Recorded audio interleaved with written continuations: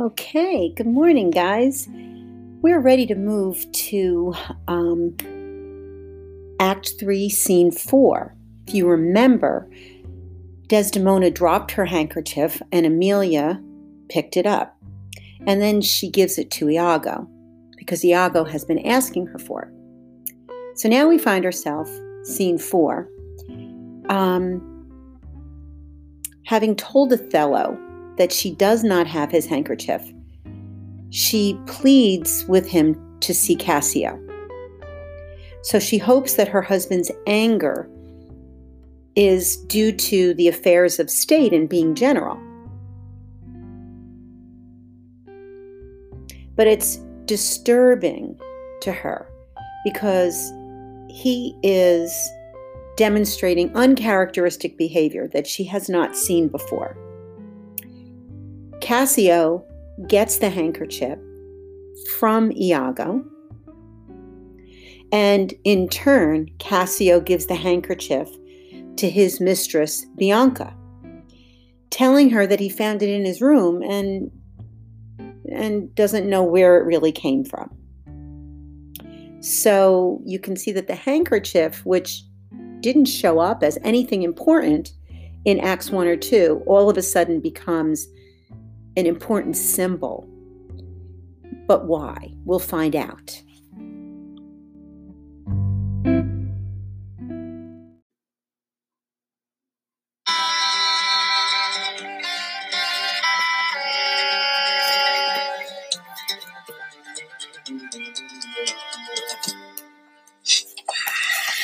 Do you know, Sirrah, where Lieutenant Cassio lies? Oh, I dare not say he lies anywhere. Why, man?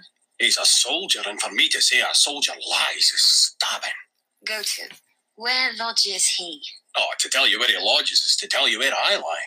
Can anything be made of this? Well, I know not where he lodges, and for me to devise a lodging and say he lies here or he lies there were to lie in mine own throat. Can you inquire him out and be edified by report? I will catechize the world for him. That is, make questions and by them answer. Seek him, bid him come hither. Tell him I have moved my lord on his behalf and hope all will be well. To do this is within the compass of man's wit, and therefore I'll attempt the doing of it. Where should I lose that handkerchief, Emilia? I know not, madam. Believe me, I had rather have lost my purse full of cruzados, and but my noble Moor is true of mind, and made of no such baseness as jealous creatures are, it were enough to put him to ill thinking. Is he not jealous? Who? He? I think the son where he was born drew all such humours from him. Look where he comes. I will not leave him now till Cassio be called to him. How is't with you, my lord? Well, my good lady, oh, hardness to dissemble. How do you, Desdemona? Well, my good lord. Give me your hand. This hand is moist, my lady. And yet hath felt no age nor known no sorrow. This argues fruitfulness and liberal heart. Hot and moist. This hand of yours requires a sequester from liberty, fasting, and prayer. Much castigation, exercise devout. For here's a young and sweating devil here that commonly rebels. 'Tis a good hand, a frank one. You may indeed say so, for 'twas that hand that gave away my heart. A liberal hand. The hearts of old gave hands, but our new heraldry is hands, not hearts. I cannot speak of this. Come now, your promise. What promise, Chuck? I have sent to bid Cassio come speak with you. I have a salt and sorry room offends me. Lend me thy handkerchief. Here, my lord. That which I gave you. I have it not about me. Not? No, please, my lord. That's a fault. That handkerchief did an Egyptian to my mother give. She was a charmer and could almost read the thoughts of people. She told her, while she kept it, it would make her amiable and subdue my father entirely to her love.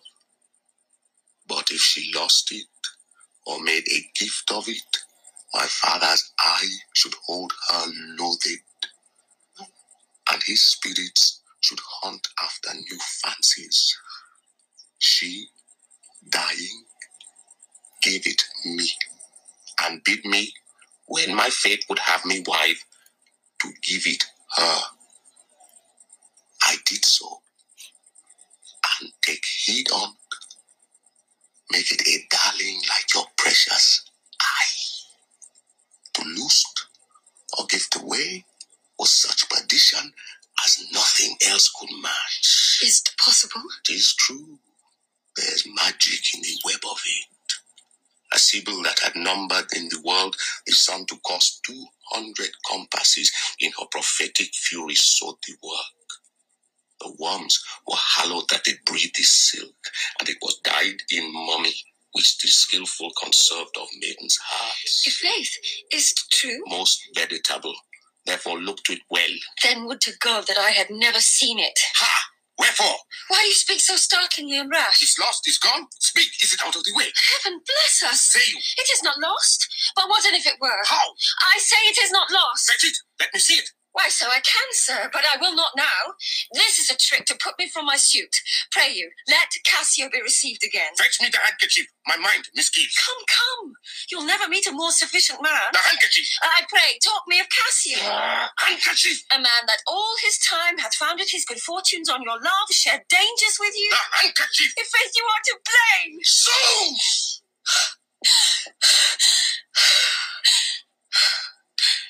Is not this man jealous? I ne'er saw this before. Sure, there's some wonder in this handkerchief. I am most unhappy in the loss of it. 'Tis not a year or two shows us a man. They are all but stomachs, and we all but food. They eat us hungrily, and when they are full, they belch us.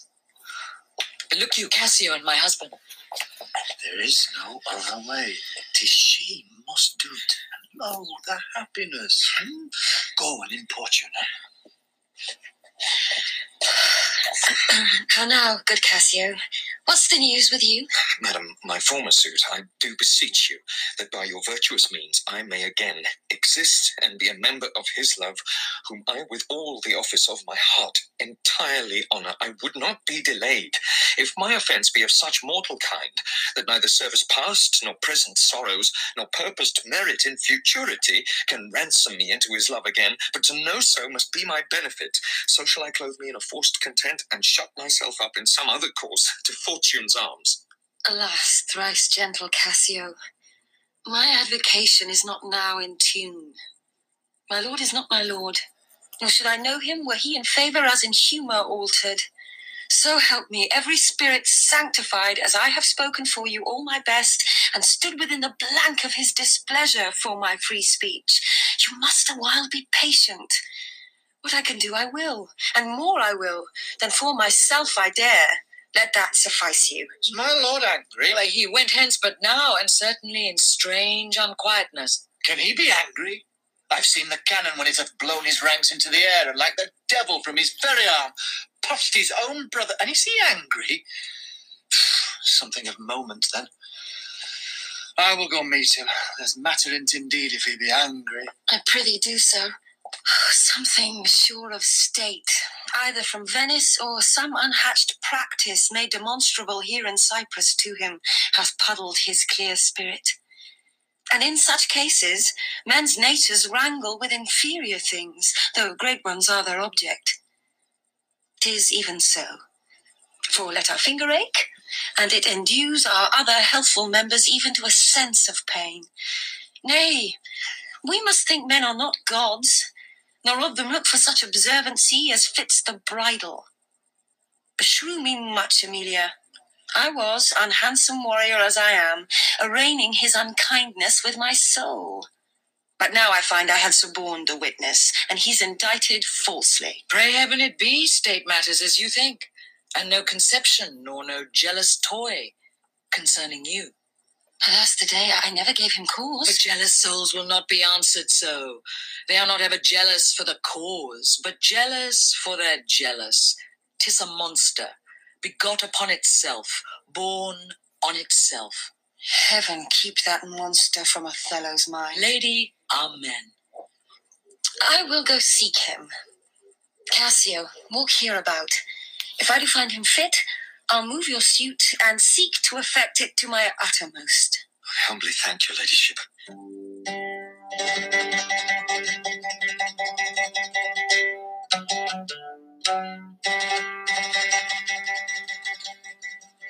Save you, friend Cassio. Oh, what make you from home? How is with you, my most fair Bianca? Faith, sweet love, I was coming to your house. And I was going to your lodging, Cassio. What, keep a week away? 7 days and nights, 8 hours, and lovers' absent hours more tedious than the dial 8 times. A weary reckoning. Pardon me, Bianca. I have this while with leaden thoughts been pressed, but I shall, in a more continuate time, strike off this score of absence. Sweet Bianca, take me this work out. Oh, Cassio, whence came this handkerchief? This is some token from a newer friend. To the felt absence now I feel a cause. It's come to this. Well, go to, woman. Throw your vile guesses in the devil's teeth, from whence you have them. You are jealous now that this is from some mistress, some remembrance. No, by my faith, Bianca. Why? Whose is it? I know not, sweet. I found it in my chamber. I like the work well, ere it be demanded, as like enough it will, I'd have it copied. Take it and do it, and leave me for this time. Leave you? Wherefore? I do attend here on the general, and think it no addition nor my wish to have him see me woman. Why, I pray you? Not that I love you not. But that you do not love me. I pray you bring me on the way a little, and say if I shall see you soon at night. It is but a little way that I can bring you, for I attend here, but I'll see you soon. 'Tis very good. I must be circumstanced.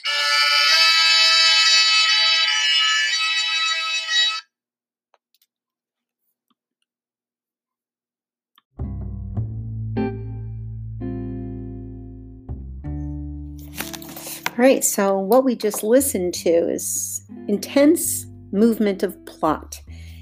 The scene begins with Emilia and Desdemona coming upon the clown, and they're searching for Cassio. And the clown, remember, he's comic relief, and he says things with a double message. So there is a double entendre, line 5, when he says, he's a soldier, and for me to say a soldier lies, 'tis stabbing. So he'll get stabbed for saying that a soldier lies. So there's 2 meanings for lies: to tell a lie or to lie down with someone, which is an insinuation that he's with a woman. So he uses that double message, and he playfully goes back and forth with Desdemona. So after the clown exits, Emilia and Desdemona have a discussion about Othello, and Emilia asks about him being jealous. Is he not jealous? Like, is he acting jealous? And Desdemona defends him. If you go to line 31, and she says, who he? I think the son where he was born, drew all those humors out of him. So the humors were in Elizabethan times. They thought we were made up of these different humors that made us act in certain ways. So when Desdemona says, when he was born, those bad humors like jealousy were taken from him, because she has only seen him as a good, upstanding person who wasn't jealous. When Othello enters, the 2 of them begin speaking, and she once again starts to talk about Cassio. And that bothers Othello, because Othello has got this bee in his bonnet about Cassio having an affair with her. And where did that come from? That, of course, was from Iago. Now, he doesn't ask his wife. He doesn't say, hey, I heard this rumor from Iago. He just believes. So let's think about that. Why would a husband who was so desperately in love with her not believe her? And to go from loving her, being excited to be with her again, to being angry and being jealous and not being upfront with her. Like, why would he be like that? So that's the question you must ask yourself. So Desdemona says, line 57, I have sent to bid Cassio to come speak with you. So then that's when he says, I have a salt and sorry room offends me. So when he hears that, that bothers him, and he asks her in line 59, lend me thy handkerchief. Okay, so here comes the handkerchief. And she gives him a handkerchief, and he goes, no, that which I gave you. And she says, well, I don't have it with me. Not. And this is where Othello starts to get unraveled. And if you go to line 65 and onward, we see the history of the handkerchief. The handkerchief that he gave to Desdemona that has strawberries on it was given to his mother by an Egyptian.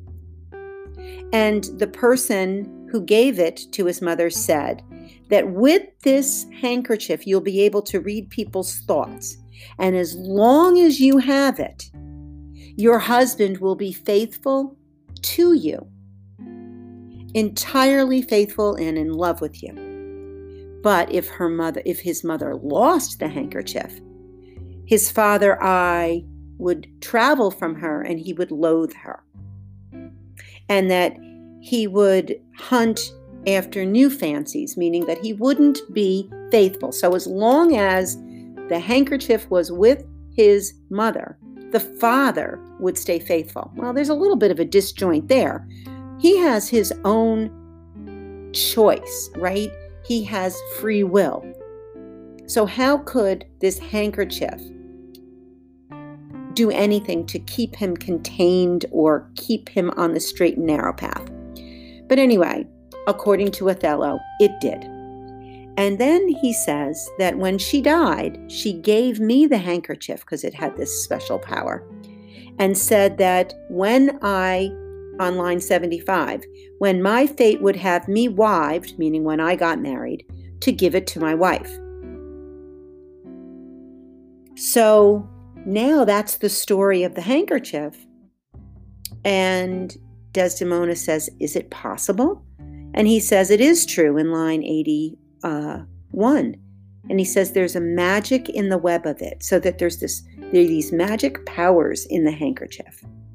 And Desdemona says, is it possible? Is it true? And he keeps saying, yes, it is. Yes, it is. And then he turns on her in a dime. And when he says to her, ha, wherefore, in line 91, she comes right out and she says, why do you speak so startlingly and rash with me? Like, what's wrong with you? And he gets more and more angry. And then at this point, if you move to about line 100, Desdemona angers him. And she says, please just see Cassio. Let Cassio be received again. Well, of course, we know that just the hearing of his name makes Othello go into a wild rage, and he does. And he says, fetch me the handkerchief. And then, as an aside, line 104. Now, he's speaking to the audience, not to the other characters, and he says, my mind misgives. Now, this is the first time that we have an inkling that there's something that happens to Othello when he gets angry, and his mind misgives, meaning something strange is happening. And Desdemona goes, come. And she says, you'll never meet a more sufficient man. So she's still talking about Cassio, and that makes him even more angry. And he gets, and the anger rises, and the anger continues. And she keeps saying about Cassio, because she has been told that if you speak to, from Iago, speak to him about him, Cassio, to your husband. So she thinks she's doing the right thing. So we see that he is fit to be tied, and he says the handkerchief, and she says, in faith, you are to blame. And he goes off. And Emilia, the first thing she says is not this man jealous?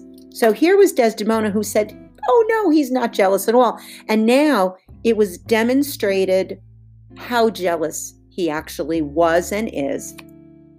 And Emilia says, isn't he jealous? And she said, Desdemona says in line 116, no, I've never seen this before. And she says, there's some wonder in this handkerchief. I am most unhappy with the loss of it. Now, at this point, if Emilia were truly dedicated to Desdemona, why didn't she say, oh my goodness, I gave it to my husband, he's been wanting it? Then they could have gotten to the bottom of this. And Iago's plan would have been foiled, but she doesn't do that. Emilia does not give any nod at all to or acknowledgement that she took it. And then we see Emilia's thoughts and feelings about men, line 120. And she says, "'Tis not a year or two shows a man." So when you first know your husband, a first year or two, you don't really know them. You have to be with them longer. And then she says, they are all but stomachs, and we all but food. So she uses this food metaphor, that men are the stomachs and the women are the food. And she says, they eat us hungrily, and when they are full, they belch us out. So Emilia's belief of men and women is that men just use women. So note that important section, that's line 120. Then Iago comes in with Cassio, and they discuss again. Cassio, from line 128 to about 139, desperately shares that he needs to be in on the good side again. He needs to be in good favor. And she basically says, line 140, and she says, "Alas, thrice gentle Cassio, my lord is not my lord." So this is the first indication where she's acknowledging to someone other than Emilia that something's not right with Othello. And she says, "Nor should I know him," like I've never seen this part of him. And then she says in line 148 to Cassio, "You've got to be patient and just know that I will talk to him when I can talk to him, but not right now." And Iago then says at the bottom of the page, and he does this in a manipulative, needling way, "Is my lord angry?" Now he knows that he's angry because he has set him up to be angry. So there's a conversation now with Desdemona and Emilia and Iago. And then Iago, when he leaves, Desdemona says, she talks about line 169, "We must think men are not gods, nor of them look for such observancy as fits the bridal." And if you go actually a little bit further up to 163, she says, "Something sure," actually 161, "something sure of state, either from Venice or from some unhatched practice made demonstrable here in Cyprus to him, hath puddled his clear spirit." So that's the section where she's trying to make sense of all this. And she says, well, he is different, but it must be an affair of the state that is keeping him upset, right? And she says, "We won't think of men as gods."